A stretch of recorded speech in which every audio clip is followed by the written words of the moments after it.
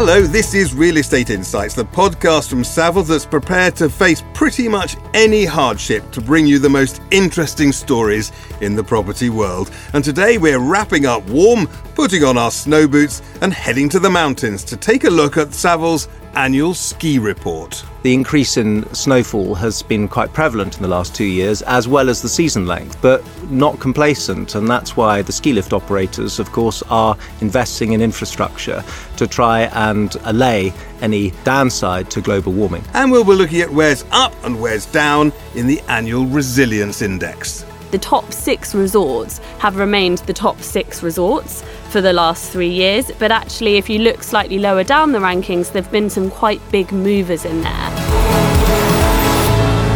I'm Guy Ruddle, and with me today in the studio, sadly, because we'd like to be on the slopes, but we can't, are Sophie Chick, who's Head of World Research at Savills. Welcome back, Sophie. Thank you. Hello. And the man who I still maintain has got the best job in the world, Jeremy Rollason, who is Head of Savills Ski. How are you? I'm well indeed. Good afternoon, Guy. Are you preparing yourself for months travelling around the Alps and other ski resorts? I look forward to the season every year, and it doesn't get any worse. Yeah.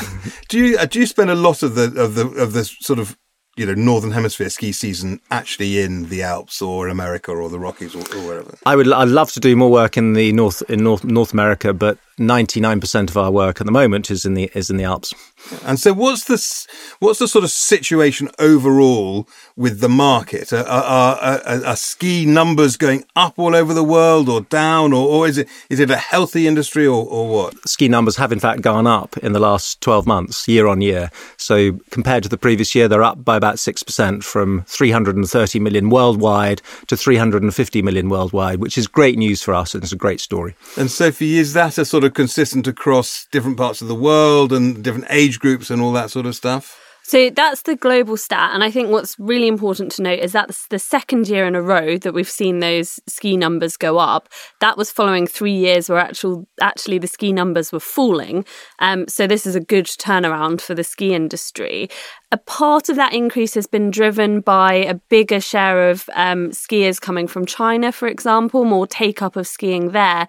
But actually, it's not just worldwide where the skiing numbers increased. If you have a look just at the Alps, the skiing numbers are also up. So it's positive all over the globe. And when you say China, is that Chinese people skiing in China, or are there lots of them heading our way? It's both. So you're seeing a bigger increase of people skiing in China, and there's a lot of focus on that as well. But also, they're more interested in skiing elsewhere. So Japan is a market for them, but also the Alps. Because if you were a bear of very little brain, rather like me, your instinct would be global warming, bad for skiing, not a great scenario.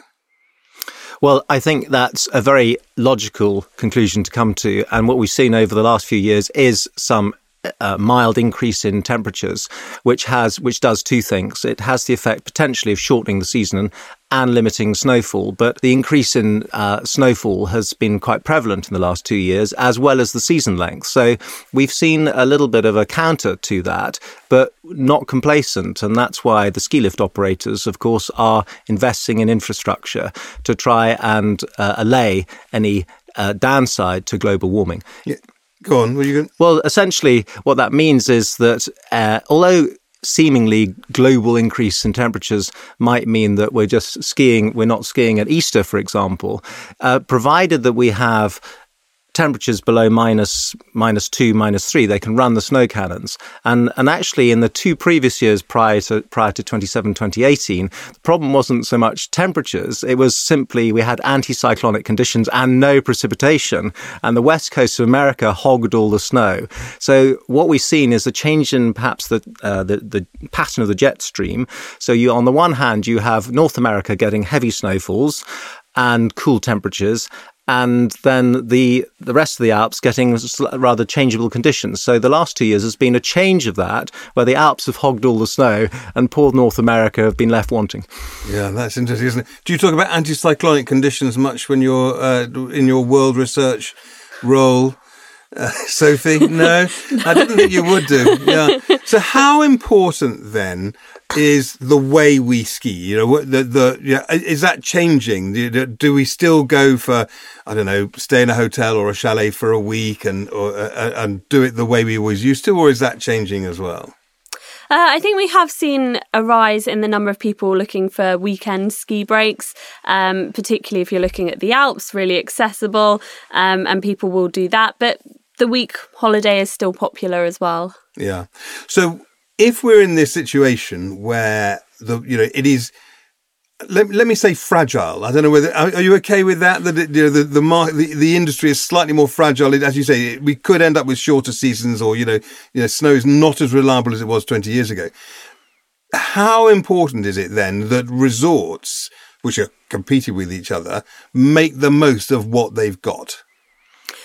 Fundamental.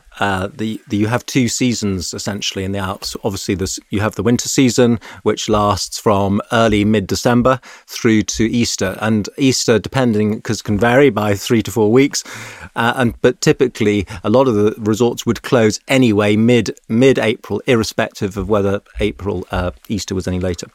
So you have the winter season, and that's typically, say, 16 weeks, where the hotels and the local businesses are scrabbling and competing to get shake every dime out of the skier's pocket.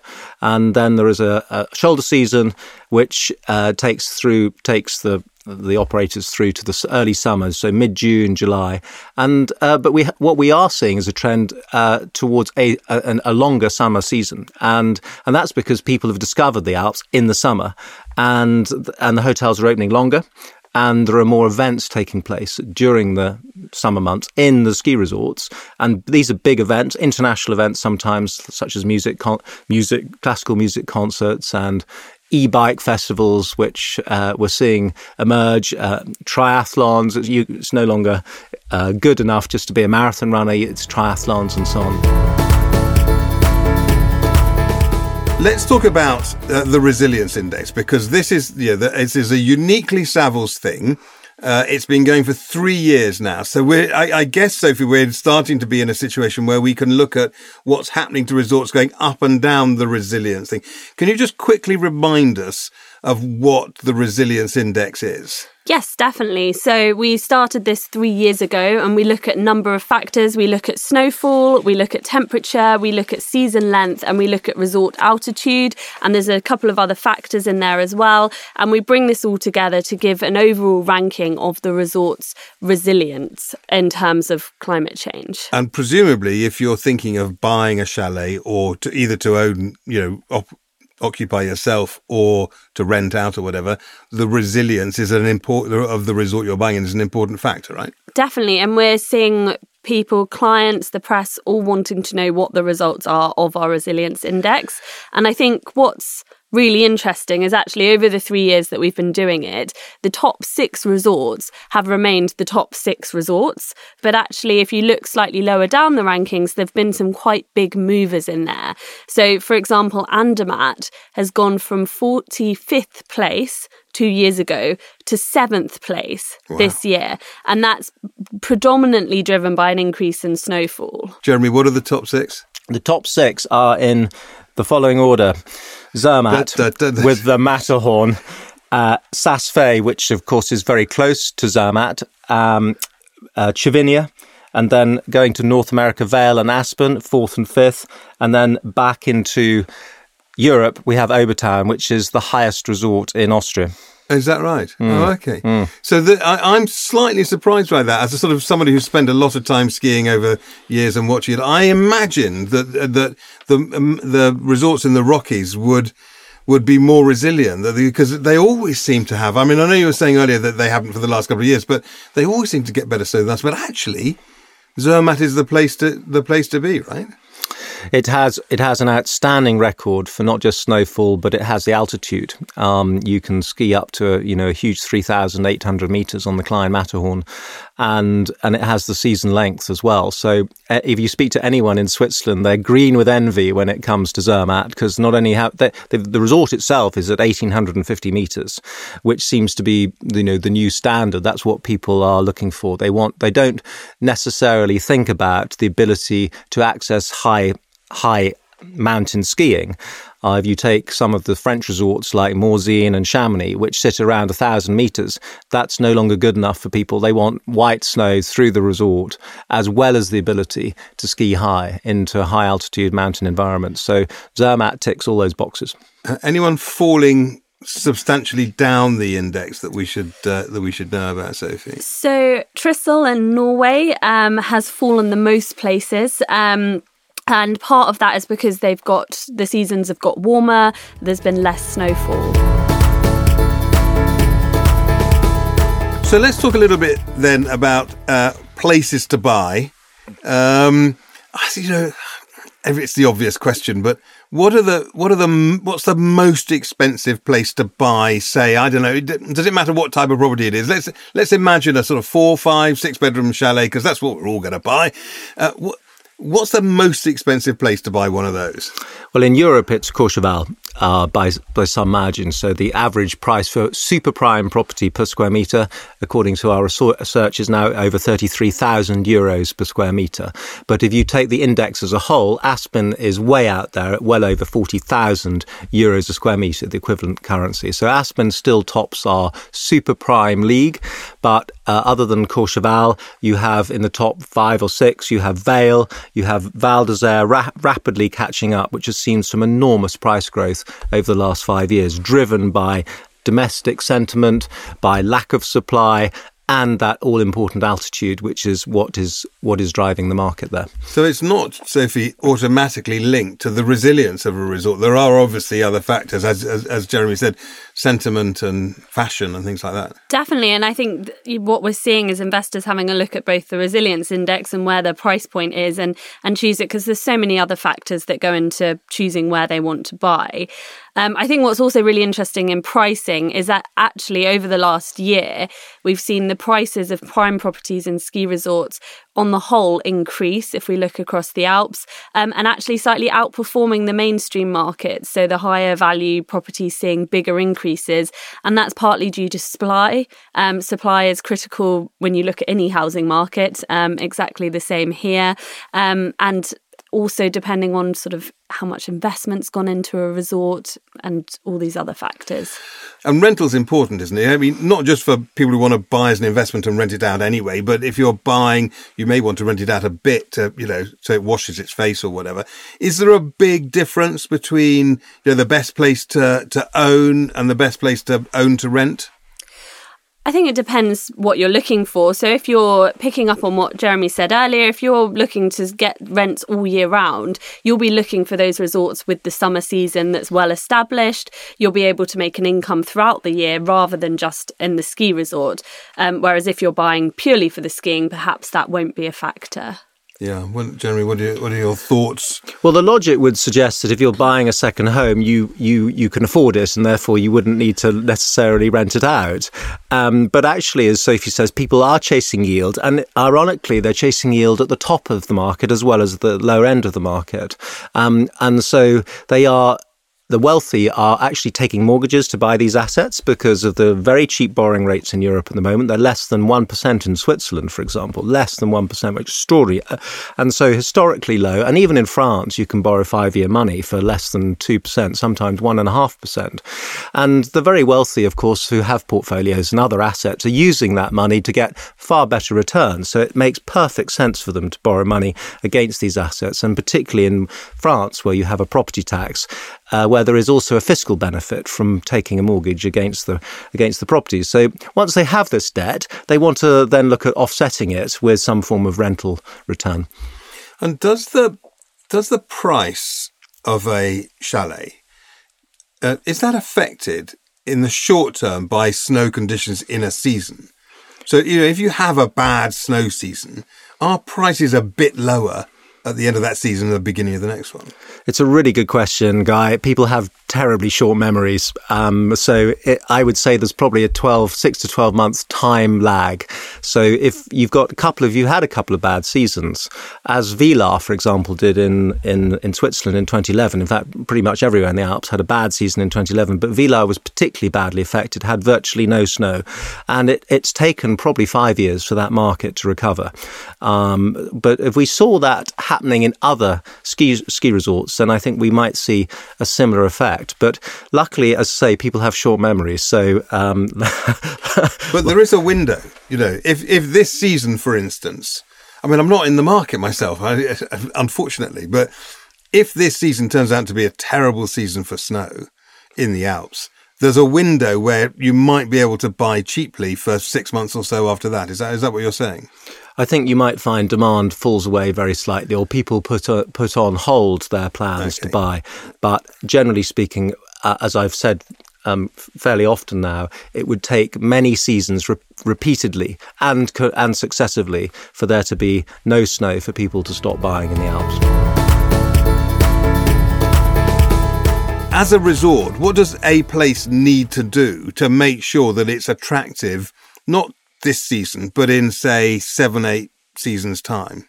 Well, for me, Guy, the resort needs to function at all levels. So it needs to function at the town level. It needs to be able to draw clients in. So that means a nice hotel and accommodation offering, not old 1970s style hotels. They need to be Wi-Fi compatible. They have to have comfortable accommodation. They've got to have good F&B offerings. So that's the accommodation sorted. Once you have that, then you need to have some in-resort facilities. So nightclubs, bars, good restaurants, somewhere for the kids when you're skiing or heli skiing, for example, somewhere to drop the kids off for the day. And then, of course, he lives in a different world to us, doesn't he? Up the mountain, I wish. I wish. Then up the mountain, people they don't want to queue. And so you've spent good money on your ski pass. You want to go straight to the top of the mountain, and you want that same experience, in-resort experience up the mountain as well. So you want to be able to go to a nice restaurant for lunch, have a glass of wine and ski back without having to queue for 20 minutes at each lift. And I would just pick up on that. You mentioned internet access, and actually we've done a survey recently with HomeAway about second home owners, and not only across all second home owners, but also within the ski market, the number one amenity that people want is internet access. So it's the number one factor that they consider when they're looking at where to buy.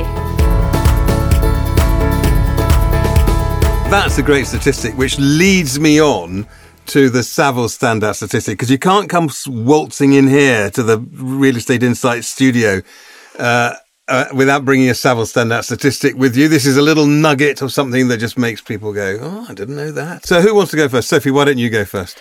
So my statistics also based on this survey that I just mentioned, and it is that when you have a look at owners of ski properties, on average, they're renting out these ski properties for 19 weeks of the year. And then on top of that, the owner and friends or family of the owner are spending an additional 6 weeks in the property. So given that the average season length is about 20 weeks, actually they're fairly full and fairly well rented when you compare, when you look over the length of the ski season. Jeremy, what's your Savills standout stat today? Well, I've actually got two, Guy. And the first... Of course you have. The first, we were talking about infrastructure earlier. And so in Austria, for example, where they have 60 primary ski resorts, during the last 10 years or so, during the last decade, every year, the lift operators have spent on average 130 million euros a year, which equates to 2.5 million a week. So when you buy your lift pass, you realise actually there is an awful amount of money that goes into maintaining and improving lift infrastructure, and which leads me nicely into my second statistic, which of course helps our property industry, because on average across the Alps, we've seen prices increase in the last 12 months by between 2 and 2.5%. Which is not bad, really, is it, given the sort of state of the market and the world generally? Guys, thank you both very much for that. It's been fascinating. I think we all need to, now that, Christmas is done and dusted. We all need to get our ski stuff out and head off to the Alps as soon as we possibly can. It's been lovely to see you both. That's it for Real Estate Insights for this episode. If you want more information, and I promise you there is loads more information in the ski report, you'll find it on the research section of the Savills website, savills.co.uk/research. And if you aren't a subscriber to Real Estate Insights and would like to become one, then you can do so using your usual podcast provider. And please do. That's it for this episode. Thanks for listening. See you next time. This podcast is for general information only and should not be considered professional advice. Savills accepts no liability or responsibility for any direct, indirect or consequential loss arising from the use of, reference to or reliance on this podcast or its content. Savills makes no warranty as to the accuracy of the information in this podcast. This podcast and all copyright in this podcast is the property of Savills, and it shall not be used, reproduced or quoted in whole or in part without Savills' prior written consent.